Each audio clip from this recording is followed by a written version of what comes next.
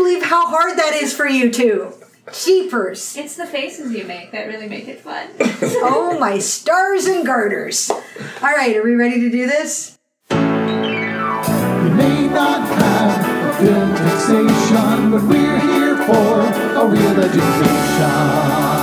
The musical. Welcome, listeners, to another episode of Real Education, the musical. And I am one of your hosts, Wendy, joined as always by... I'm Benny. And Mike. And we continue the Fossepocalypse this week. Fosse. We have come now to the pinnacle. I was going to say, it's either the ultimate or penultimate.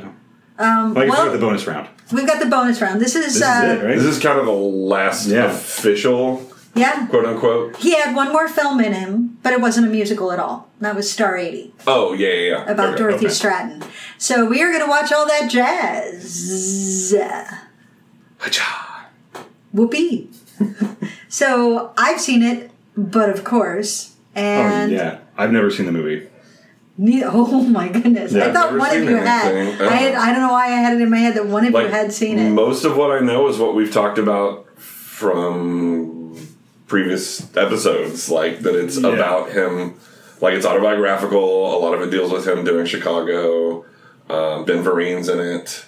I don't even know Ben Vereen was in it. I knew it was like semi-autobiographical and that it's like it pulls from his life and experience, but that I'm sure it is not a straight retelling. So maybe that's assumption on my part, but I feel like what we've seen of his so far. I don't think am I going to know some of the music? Or is it one of those that you pretty much know the music if you know the show? Well, it's not original music. It's definitely a musical in structure, but he's using existing music. Gotcha. Okay. I think there might be one or two original songs, but you'll see how the structure plays out. Okay. In my head, I know we've talked about this before. I may have been off mic. Like when you kept saying all that jazz, like before we started doing all this, all I could think of, I got it conflated with the jazz singer. Not the Al Jolson one, the later one with like Neil Diamond. Neil Diamond in it. Oh my god, my headcanon went wonky there. Horrible movie. What? Yeah. So you were talking about like all that jazz and how much you loved it for a while, and I was just like, okay, that's a choice, I guess. And then it finally clicked, and I was like, no, that's not the movie she's talking about. That's on par with my conflation of Snake in the Grass from The Little Prince with the terrible 80s funk song. Yeah. I don't know. Neil Diamond's pretty... Still, nothing's ever going to be as good, though, as Jenny with... Grace Kelly and Gene Kelly. That's true. Getting halfway through On the Town and being like, so when does Gene Kelly show up? Like, this whole time he's been here. So perfect. Yeah. All right. So you both know it's pretty much autobiographical. Do you know anybody else who's in it or anything? I'm sure I will when the credits roll. I'm not even going to say it because I want to watch y'all's faces. I was like, I'm assuming we may get some Fosse people like Cheetah or somebody like that to show up in it, but I don't know. There will be some Fosse faces. Some Fosse that you might not recognize, although when you know what their names are, you're going to be like, oh, that's who. Oh. But some other that are interesting. Some others. I thought you said the mother of. I was like, what? Okay. Some others. Okay. The title, All That Jazz, of course, refers to Chicago. The title song of the opening song for Chicago. So he called up Fred Ebb and was like, is it okay if I steal this from you? And Fred Ebb was like, nah, it's fine. I stole it from an article I read. And he's like, oh, great. Yeah, in that case. So I've had that song in my head for like a whole week now. Come on, babe. Another week. Yeah. I was at HEB before this in the self-checkout just like singing it as I'm like scanning my groceries and shit. Was it that song? Was that what you were singing the other day? I thought you told me a story about where you were like just belting it out and somebody like... I mean, in a parking lot or something. I don't know. Maybe it was a different story. Maybe it happens often enough that I'm just down or something. Oh, I don't know. I mean, I'm always singing some shit, and it's usually like I think I'm alone and I'm not. And then, yeah. There was a day that I sang all of one of the Anna Kendrick songs from That's what it was. The last 5 years, and then looked over and there was like a couple of my neighbors just sitting in their car next to me, and I was like, cool. Wasn't good, but it was loud. You might not have wanted to, but you heard me. Yeah. Well, that was a show that you didn't pay a ticket for, but you got that anyway. Yeah. So yeah, this is an interesting movie. It started as a completely different project, and I'll tell you a little bit more about that after the jump. But he actually had the rights to a book that then, as they did research and had ideas, he and the screenwriter, because he is credited as a writer on this. He finally got a writing credit. As they were writing it and adding to it, and Fosse had, and it was the book was about somebody dying, and then he had his heart attack and almost died, and he started pulling that in, and just how the story morphed and everything is, eventually they just let the rights lapse on the book because what they had come up with is now so far divorced from it, they didn't even need to credit it anymore. Interesting. Yeah, it was interesting. So is any of this in response to him being maybe a little pissy pants about the chorus line? Let's watch the movie. Okay. So I'll just throw that out there. That's a potential prediction here, since a chorus line, showed up Chicago, and then this movie comes out. How long after that? Like this was several years later. Okay. Yeah. Was this 80? This was late 70s? Chicago was at the same time as a chorus line. In Chicago, he was doing Lenny. Right. So it's which was like 75?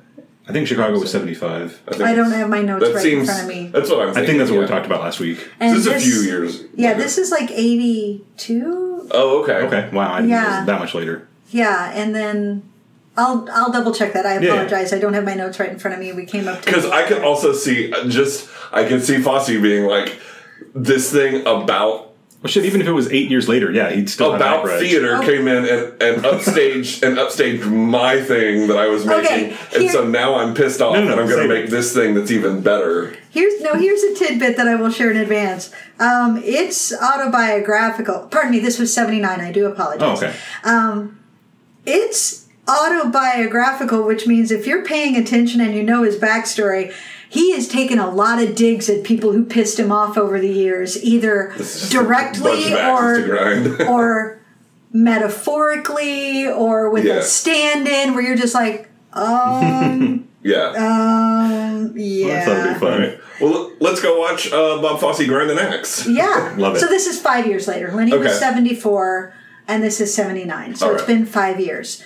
Of rage, simmer, and drugs. Well, I mean, he hated everyone. Yeah, He hated everyone who was a competitor. When Gower Champion died, he was asked to speak at his funeral. You do know him. He was asked to speak at his funeral, and his response was, "Why? We were competitors." Damn. Like, shit. You were either allies or you were enemies. And if you weren't a definitive ally, you got lumped in with everybody else as an enemy. And if you were talented and a competitor, you were way over there. Except if you were Jerome Robbins, because then you were a god. Yeah. Who you admired and feared. Which is accurate, yeah. All right, all that jazz. Gotcha. Candy Casey, very good. You're going to do it again, Victoria. Stop smiling. It's not the high school play.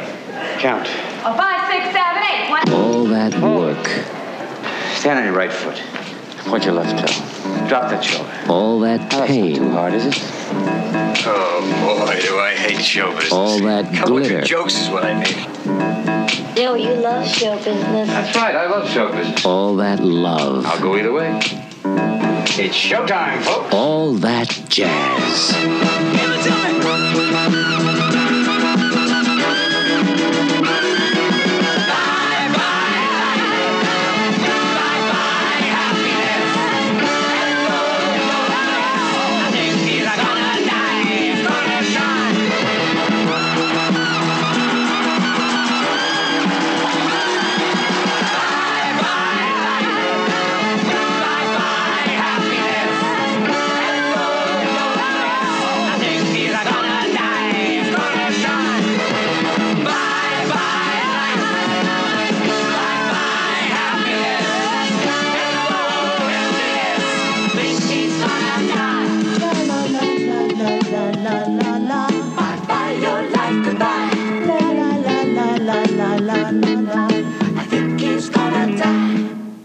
All right, so that was All That Jazz. It's showtime, folks. Yeah. Yeah. I really wonder what people who don't know Fosse's story would get out of this movie. Okay. Yeah. I thought about that during the end of it. I was like, would anybody who doesn't know it get anything out of this? And yeah, not even just the ending, but I mean, there's a lot that's... Well, I mean, I knew who Fosse was when I first watched it when I was much younger. I mean, but what I knew was his dance style. I didn't know that much about him biographically. Sure.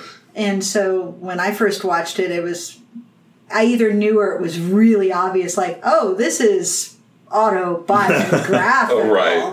And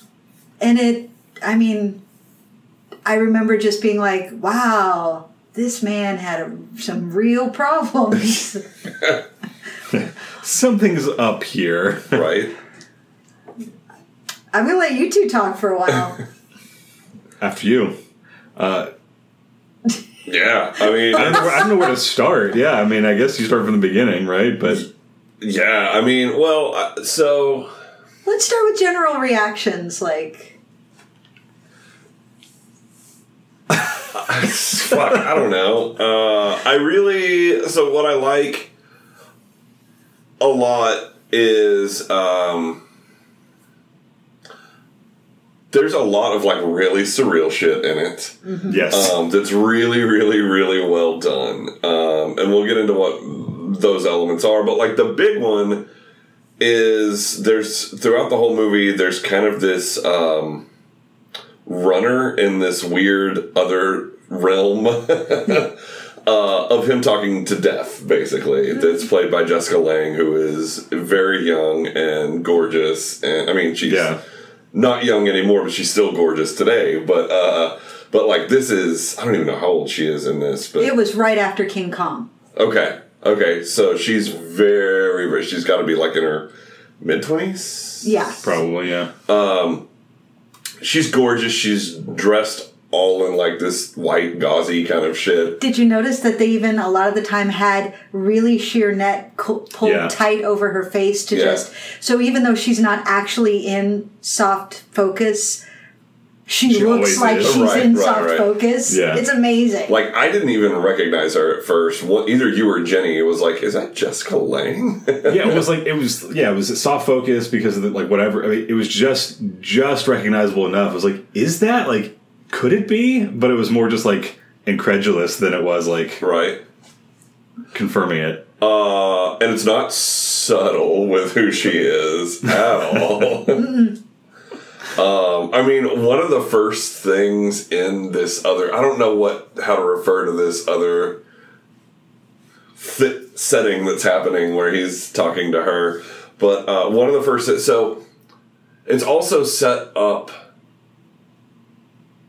He's talking to her in this, like, central room, but all around them are these, like, stages where various things happen that give sometimes it's autobiographical stuff, sometimes it's, like, shit that's just in his head, and it's weird. But one of the first things there's, like, almost like an interview type thing with his mother, and she's like, oh, he's been in love with you forever, and you're like, okay, I know exactly like, before you even know that, like, she's supposed to be deaf, like, those of us who have been in on this Fosse train are like, oh, I know who she is now. Okay, cool. Yeah. All cleared up.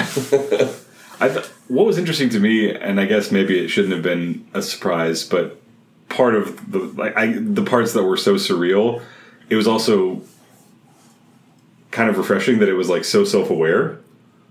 I mean, I don't know, like, I guess... I just would have expected for him to have been so deep in it throughout his career that, like, to see him have, like, taken credit to, like, write part of this and be so, like, open and honest and, like, aware of all of the things that made him who he was. Like, it was just kind of interesting to see it on screen and, like, play out that way. I believe the word you're looking for is unflinching. Well, yes, definitely that.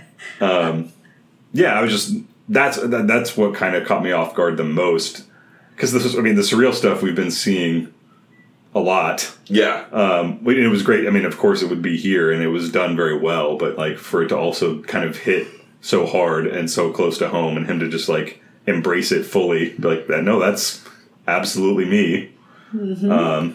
It's a weird line between self-loathing and narcissism. Like, you know what I mean? Oh yeah, that's it. That could be the tagline on it. Yeah. Walking that line. Because he's definitely like totally in love with himself, but also completely hates himself. And like within a scene, it will change 30 times on the like, same breath. which side he's falling on. Yeah. You know? Fosse saw it as a morality play. So all that jazz. He when he filmed it, when he screened it for the cast, that was their first experience seeing the full picture of it, and it's a lot. Let's just say the reactions were complicated and uncomfortable and awkward. Yeah. Wait, sounds about right. Right? Let me see. It seems pretty on brand. Well, especially if you are generally when you are doing a movie, you're only getting pages usually for the scenes you're in. So the people who are doing the sex dance number, they only did the number. They're not seeing the rest of all of this craziness. So they're like, oh, I thought I was in a completely different movie. So reactions were like, oh, this is Fosse pretending to be honest. This is Fosse saying, I'm shit, but you're worse. They're not wrong. Yeah. One person's reaction was, oh my God, I'm working for a madman. And Fosse all of those reactions are accurate. 100%. He was devastated because people, of course, saw Joe Gideon as him, and Joe Gideon is awful. Yeah. Yeah. And so everybody's like, you're awful. And he's like, and he cried. He broke down to Anne Reinking. I'm not mean, though. I'm not like that. That's not me. I'm a nice guy. Nobody is getting that I'm trying to tell them, they're not getting the moral of the story. Because they're not seeing it as a morality play. They're just seeing this is Bob Fosse. Yeah. And they're not understanding that he's trying to use his own life to give you a message. Now, What's the message? Did you get the moral of the story? I mean, other than just destroying yourself. For what? For your art. Ding! Yeah. Like, that is the moral is, don't do what I'm doing. I am empty inside because all I have is theater, and theater is hollow. Yeah. So that was his moral, and but people were just like, what the fuck? Yeah.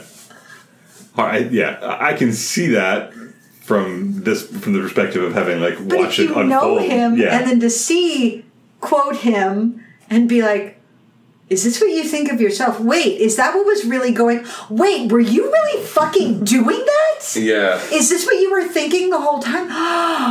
Yeah. You asshole. Yeah.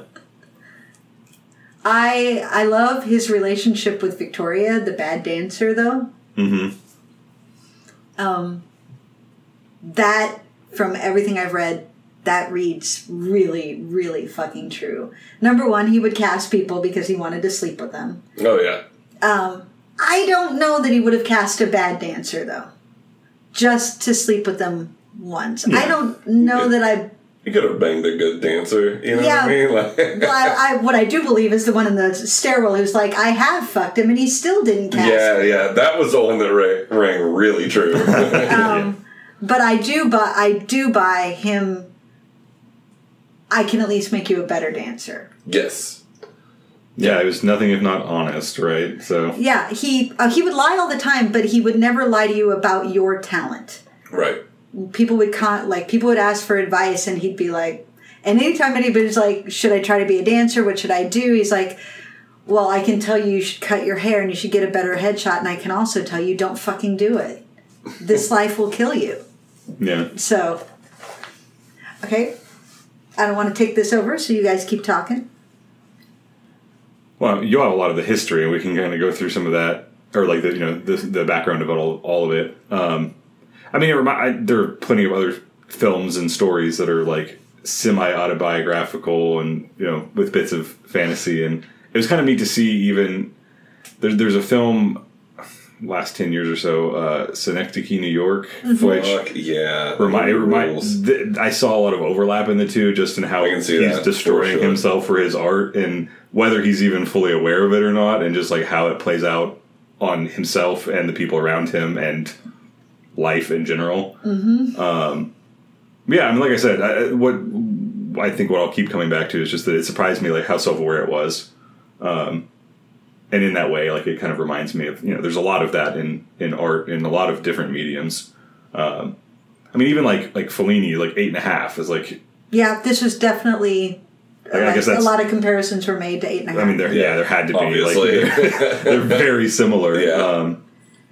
Yeah. But I mean, I love like the surrealism of it, and like just like towards the end as it starts to kind of fall apart for him, and like it just gets more and more bizarre. I really like how even in the beginning, so the opening scene is the audition scene. Yeah. But then like immediately after that, we're kind of in this, we're in that like weird space where he's talking to Jessica Lange, but then it's kind of blended with him as a kid, and you never really, like, there's this weird section where it's like kind of going back and forth, and it could be either real or not. Yeah. And you're not really sure, and you're kind of like, are we in this, in his head? And then you're like, oh no, this is actually, maybe I guess this is what happened. So there's a lot of this like, what is real aspect of it early on, and then you get sort of a more traditional narrative going on as you get into him, editing whatever the movie's called that's supposed to be Lenny, and I think it was just called the stand-up. The stand-up, that's right. And then preparing this show and all of that. So you get the actual narrative of all of that, and there's still the whole background thing with Jessica Lange. But then at the end, it kind of bookends it by like still kind of blending those two together again. So you're just like, wait, what part of this is real? Until the very last shot, which is like, oh, okay. So this is where we are. Cool. All right. Well, to clarify, the place where Jessica Lange is meant to be inside his brain. That's kind of what I thought, but it's cluttered with all of like memories and things from his past and stuff he's working on and ideas. And so even the stuff about when he was a kid working in burlesque, that's a memory, so it's in his head, but it's also true, but it's also his memory of what was true. Warped by time and right. So all of that things in his brain. Yeah. It's so, I would be very, Fosse at the time would joke about, like he'd do the man thing of like, I lost my virginity when I was 13. Like, you lost yours at 18, huh? And like, there's a scene in Fosse Verdon, which I've been watching, where they're sitting around at one of the beach houses and they're telling stories about losing their virginity.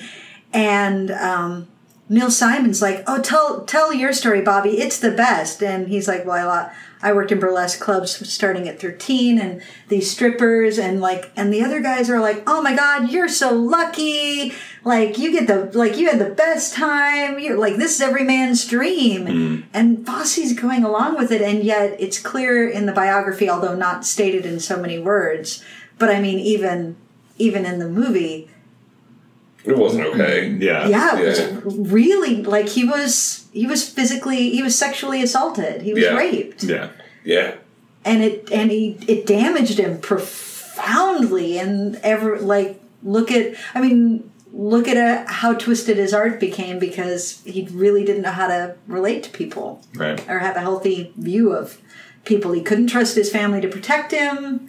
None of the adults would protect him who were supposed to love him, and you end up broken like this. But let's talk about the opening number. This is my favorite audition sequence ever put on film. Like, it really captures the vibe of it, and I love when it starts on just the few dancers. And then it pans. And it pans back and you see that it's just a sea of people. I don't even know how people are moving in that because it's so cramped. And they can't be seen way back there, and so they're just trying to market and follow what's going on up there. Yeah. I guess I don't have a lot of audition scenes to really compare it to, but it's definitely presented very well. Well, you'll get one in like a chorus line and a couple of others, but I mean, in like, is this Showgirls? Would that? I mean, yeah, that's a movie. I don't think we'll include that one. Maybe we will. Woohoo! But I mean, is that having never been in a dance audition of any kind? Is that common for like that many people to be? Well, I mean, I've never done a New York audition, and it depends on if you do an open call. Okay. Fosse always did an open call. He typically used the very similar people, but he always did an open call and was always looking for more people to add to his stable. And like you were saying while we were watching, like a Fosse open call meant drop what you're doing and go. Like everybody went. Didn't matter if you even thought you were like.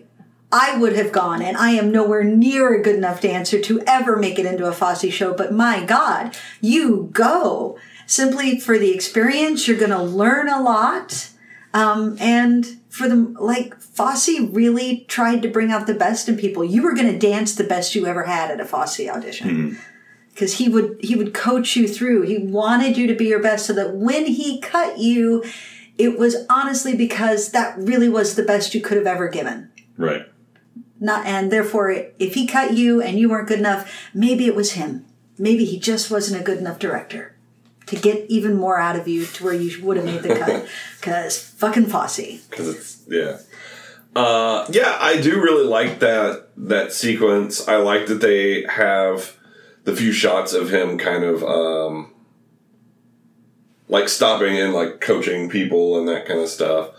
I do really love the sequence when he's like walking down the line talking to everybody. The shorthand really that they good. use for that whole like the auditions like sequence is great, and it gives you a good sense of even if you knew nothing about him, like who he was and how he handled it and what he was looking for. And just especially that where he's walking down, and he's like, what was like what I don't remember the name of the show, but it's like who directed that? And he's like.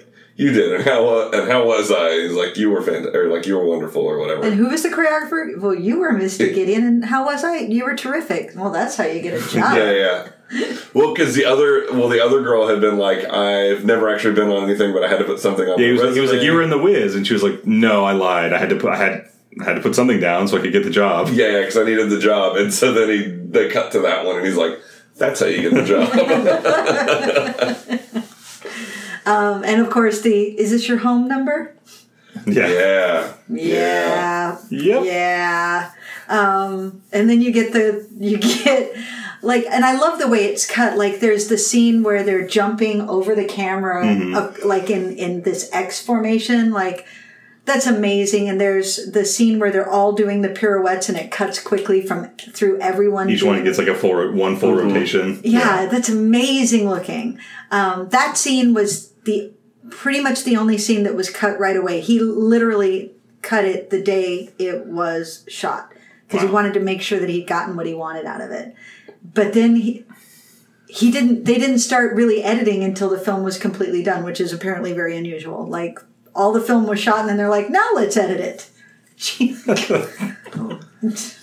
That's bold. Yeah, that's one way to do it. That's often how you end up with lots of reshoots. But the editor of the movie is the editor in the movie. Oh, really? Oh, nice. The dude with the mustache sitting in the back, that's the actual editor of all that jazz. Nice.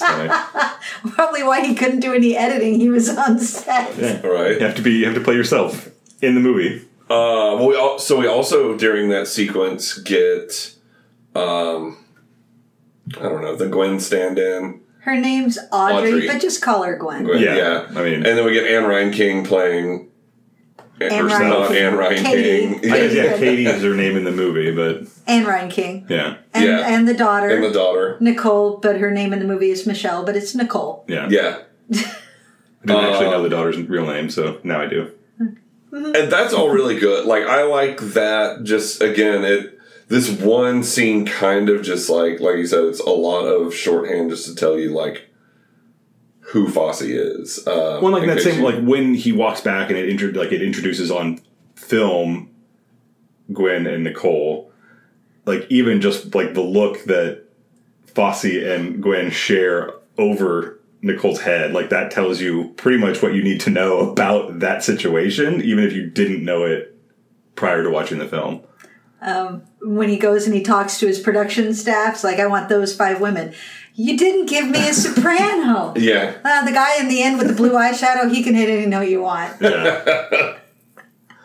Yeah, and I guess is it immediately following that? Because it doesn't start with it, where like it goes through his morning routine. Or does it start with like... It starts with the morning It starts with that, like the Alpha's Well, the house. first thing is him on the high wire. Oh, yeah. Everything on the wire is life. Anything else is just waiting.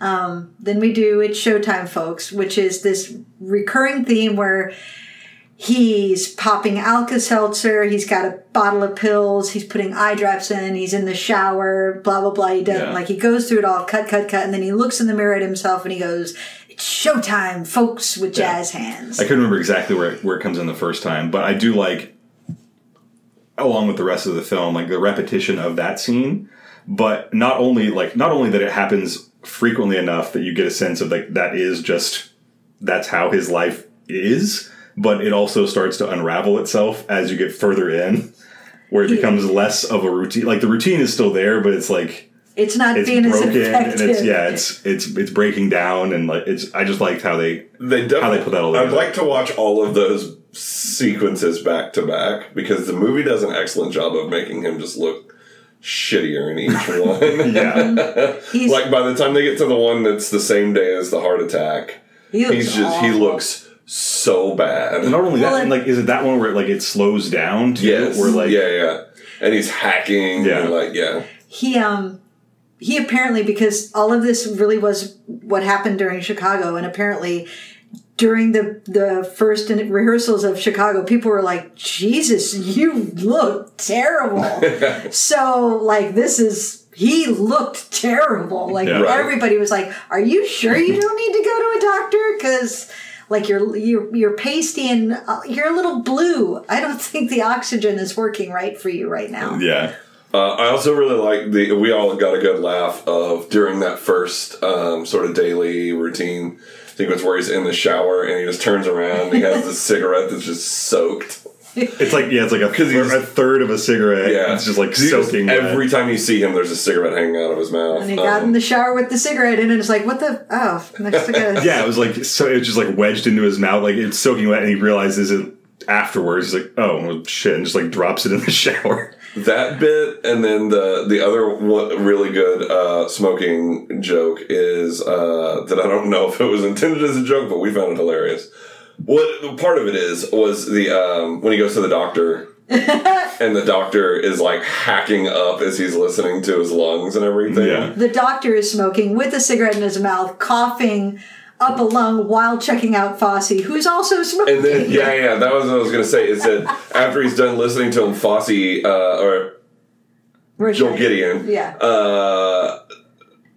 turns around and you see like the cigarette in his mouth, and they've both been smoking and like hacking up the whole time. The doctor's, he sounds like he's about to die, and they're like, "Do you want to go to lunch?" He's like, "Yeah." Yeah, of course. And that's where they're like, "Sure, we can insure him for $1 million." And it's like, really? By the way, Fosse was pretty near uninsurable by the time he made all that. Yeah, no shit. Oh, yeah, absolutely. Like, no, I don't think this guy is a good bet. Like, he could die any minute. This is a wild gamble. Yeah.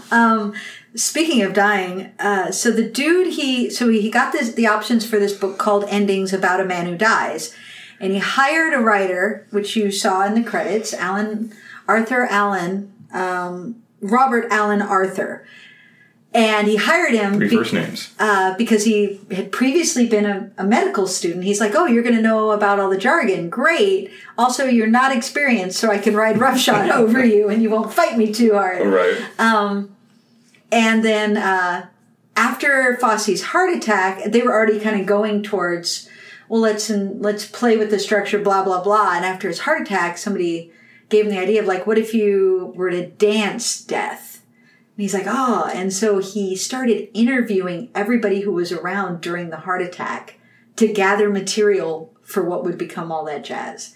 He interviewed, what was it like? What were the reactions? What happened in the room after I left and I had to go to the hospital? Like when they told you that we had to go on break, like what was the reaction? They wanted to get Hal Prince, didn't they? You were happy they were getting Hal Prince, right? They were going to fire me. That's true, right? No, Jesus. No, stop it. But here's the sad part. Bob Arthur, he died of cancer during filming, like suddenly he thought he had like some other milder problem. While he was in the hospital for that, he didn't feel good and like he had pneumonia, so they checked him out and it turned out his lungs were full of cancer and he died pretty much a month later. Jesus fucking Christ! Right? That's brutal. Yeah. It was this movie, man. This movie. Yeah, no shit. Yeah, so like trying to think of what, because it doesn't, like, it's hard to go through this movie linearly at all. I'm trying to think of other kind of big standout, because there aren't a ton of musical numbers in it. There are. You get the opening audition. You get Take Off With Us the first time when he's just listening, but that's just listening to the song. This is the erotica. When the composer is singing it, and he's so happy with how cute it is, and they're like, ooh, I think we could get a merchandise tie-in with the airlines. No, you fucking can't. Not anymore, you can't. You listen to it, and you're like, this is the hokiest bullshit ever. Yeah. And that is a thinly veiled retelling of Stephen Schwartz. Like, this is... So even though he's telling the story of when he was doing Chicago and Lenny... This is him riffing on Pippin very clearly, because he's taking a very dippy, poppy song, and then in the erotica sequence, he's turning this dippy, poppy song into something satiric and dark and sexual, and then it's an orgy, and you're like, oh, look, it's the orgy from Pippin. Yeah. Oh, I see what's going on Well, here. I love it, too, because it starts off real campy.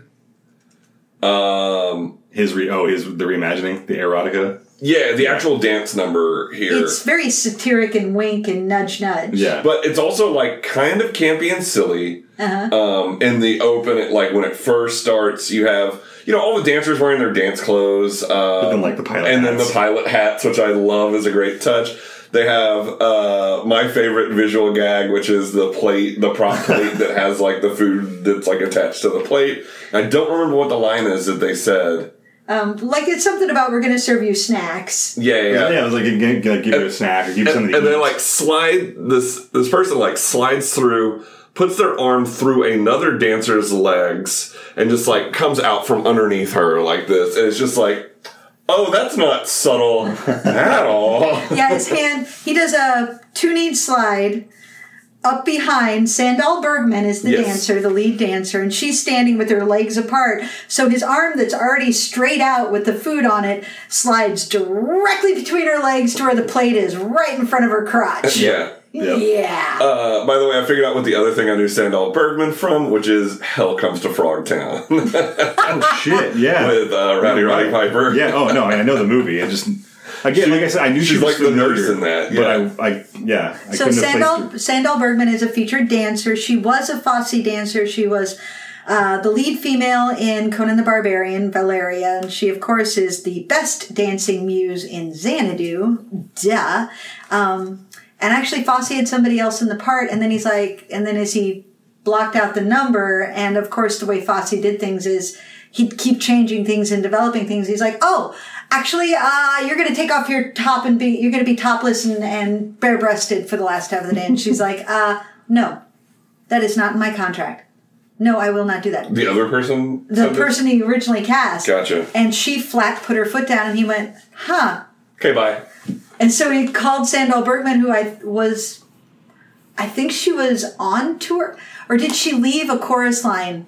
She left a chorus line to come do all that jazz. She had been in a chorus line. Anne Reinking. By the way, Anne Reinking was in chorus line at one point, so that had to have pissed him off. Right. That Anne was off dancing a chorus line. Anne Reinking took over Roxy. Well, when Gwen did Roxy in Chicago for 2 years, which is a long fucking time. And then when she stepped out, Anne, who had been doing a chorus line, stepped out and took over Roxy, and then blah, blah, blah. But that's all background. I just found that fascinating, the sort of weird symbiosis between a chorus line and Chicago. Right. That's pretty great, yeah. And, well, Michael Bennett and Fosse were constantly poaching dancers off each other.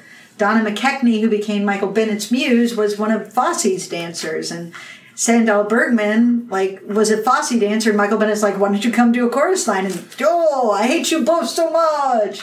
But anyway, Sandahl was willing to take her top off. So she got the role, and she looks fantastic. Oh, yeah. Amazing. Yeah, it's great because it goes from that, I'm also still laughing at this one because they say they're like, it's Air Erotica is the name of the airlines. And I'm just dying. I think that's hilarious. Well, it's great how they play it too, because you've got the producers or the execs that are seeing it for the first time. Yeah. And you get through the campy, silly, and they're all into it. Yeah, they're like, oh, this is cool. Yeah. This is great. And Fosse's like, we're not done. Then everybody just starts. It's just guys down to their dance belts. He comes running through smoke. Oh, yeah. And they start pulling down the blinds, and they've got flashlights glaring at each other. Fosse's holding 2 flashlights for the rest of. I keep saying Fosse, you know who I mean. Yeah. He's holding 2 flashlights for the whole rest of the scene. Just on the dancers, and then it gets all very It's just all the guys stripped down to their dance belts. All of the women are in basically nothing. Lots of boobs out. The only one fully topless is Sandahl, but there's a lot of sheer tops. There's one with just a boob out.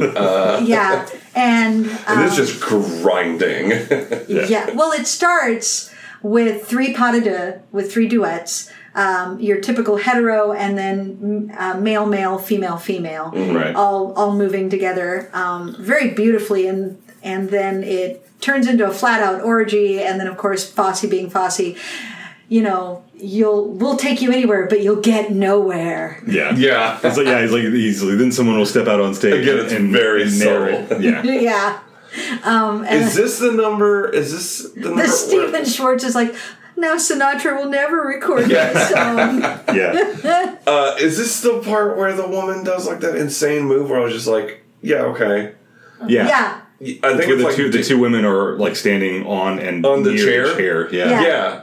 I don't even know how to describe what she did, but it's fucking crazy. Yeah. Mike makes this noise okay, right? And we look what do you mean? He's like, I didn't even know that was a thing a body could do. Yeah. Well, it's another one of those we've talked about many times where you're like, how? I don't understand how any of this is happening. How are you standing?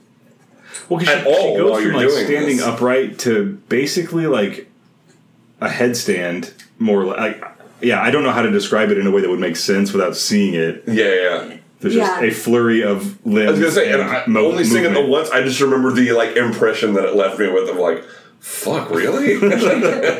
I'm impressed but disturbed. Yeah. By the way, I misspoke. Sandahl left the tour of Dancin' to come be on the movie. She left a chorus line to join the cast of Dancin', which was Bob Fosse's dance review show. By the way, Ted Danson. Because I was like, that's 5 years. He did something in there, right? It was his Cheers musical. I love that separately. She said Dancin' twice, and unbeknownst to each other, we were both you mean Ted? I can't even with you two. Dancin', like dancing, only without the G, and that's what he did in the 5 years between. Right, the Cheers musical. You're making me crazy. You're making me crazy. So, meanwhile, he's rehearsing all this, but he's also editing the stand-up, which is Lenny. Mm-hmm, right. And I love that because in very quick shorthand, they let you know this is taking far too long. We're doing this scene again. Jesus, why are we still editing this scene? Fire it up. Jesus, we've been editing this scene forever. I was going to say, like, every scene of him editing it is the same scene. Until finally, clearly... I got a little tired of that. Yeah. That part is the one that doesn't play over and over as well, I feel. But then his producer comes in to complain, like, you went over budget, you're going over time, blah, blah, blah, blah, blah, blah, and Fosse's just ignoring him. Yeah, pays no attention. Until finally he's like, hey, here's the latest cut of this scene, I gotta go. And the producer starts watching and immediately like, oh my God, it's better. Yeah, she's like, damn it. Yeah. It is better. God damn it is, but Jesus. Like, yeah, it's taking him forever, but he is actually making it better. And... yeah, I love that moment because that's fucking Fosse. Like, he went over budget. He took forever to do things, but what he came out with. But on the other hand, like, is there a reason you can't figure your shit out until the camera's rolling? Yeah. Like, some people working with him were like, he's a fraud. He doesn't actually know what he's doing because he can't do it ahead of time. Right. He has to see it in front of him to start considering the angles. Right. Yeah. I don't know how I feel about that. I think there is something to be said for, dude, have a plan. Besides just... it's certainly not the most efficient way, but it did seem to work for him. Yeah, it also like if all of his movies went horribly over budget, if they weren't actually good. That's why you storyboard and previs things. Can you imagine what he would have done with CGI? Can you imagine the budget he would have run into? I kind of wish we'd had an opportunity to see that happen. He shot so much film for all that jazz. The editing ratio was 20-1. That sounds right. Yeah, I believe it. I can't even. Like, how are you even supposed to find the movie and all that? Yeah, right. That's crazy. Anyway, so we don't get, I don't think another dance number. Is the next one we get the Anne Reinking and the little girl? Yes, but we skipped over when he's trying to choreograph it. And he's berating Victoria. And yes, that's a very good scene. Yeah, that's before the and he goes in to talk erotica to Gwen because what the fuck, man? Oh, you're talking this scene. Okay, I thought you were talking about the Victoria scene, which is also good. I was gonna touch back on that, but Bama, she's fine. Is she okay? Did something explode there, or was that just snoring? That's her waking snore. Your dog is the best. She's ridiculous. So he's prior to the whole orgy erotica scene. So we get the scene where he's rehearsing and Victoria can't do it, and he's yelling at her and just breaking her down to the point where she's like, "I'm terrible." And he's like, "Yep, you are.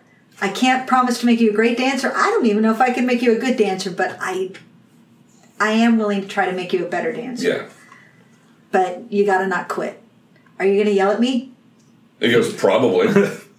And then they cut and they do the sequence at some other point later. You get the feeling it's still a little while. Yeah, this isn't like she got up right then and was able to do the nailed it. Yeah. But she completes the sequence and he walks up and he says better and he kisses her on the forehead and says, just like whispers, better. And the whole cast applauds. Yeah. That moment, I love that moment because that's really true. Moment.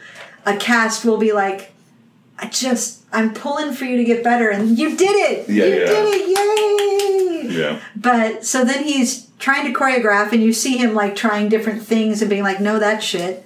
And there's a great, great sequence of shot of all these faces that are looking up into the camera, which is clearly looking at him just expectantly, like, what do you want us to do? Yeah. And he has to leave, and he goes to where Gwen is rehearsing. He's like, they're all looking at me, and I don't know what to do. He's rehearsing with the composer. The composer, and I love him in this scene because he's just like, should I go? And Gwen's like, no, stay. Sit down and keep playing. Get out of here. And no. And he's like, maybe I should, like, I can't figure out what to do with the number. Maybe I should cut it. You're cutting my number? Yeah. He's like, should I give you two some space? Nope. Sit down, play. And Gwen's just dancing the whole time in this scene. Just trying different things out, rehearsing. Like, I think I could do this. Like, what do we, and he's like, you're going to come in, oh, shut up. He does this he does this every number of every musical. Yeah. He's like, I'm just going to cut the number. It's not working. I'm a fraud. I'm a fraud. I can never figure. I don't know what to do with the number. Yeah, you never know what to do with the number. You're whatever. And then the two of them just, like, it's such great shorthand for their whole relationship. They're arguing, and there's some cutting remarks, but they're said with love, and they're smiling. Yeah, their banter is great because it's both like it's cutting, but it's like insightful and like. They clearly know each other so well, and they know like exactly how to push each other's buttons, but also how to be like. But those buttons have been pushed so often they don't even hurt anymore. What's the actress's name? Leland Palmer. She's a very good Gwen stand-in.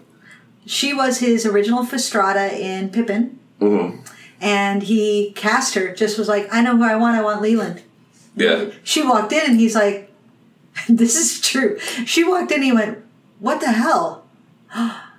You found Jesus, didn't you? And she had. He's like, there's something different. You found Jesus. But she moves and she looks fantastic in this. Oh, she's great. So we have to have that scene because it's important at the end of the erotica when all the producers are like, that was certainly interesting. Yeah. He goes over to her and she's like, and he's like, I don't think they liked it. Well... It's the best work you've ever done. You son of a bitch. Yeah. And she's such a crying. great response, yeah. And it's so wonderfully complicated and layered. You fucking son of a bitch. Yeah. Also, that name, the woman, Leland Palmer, who plays Gwen.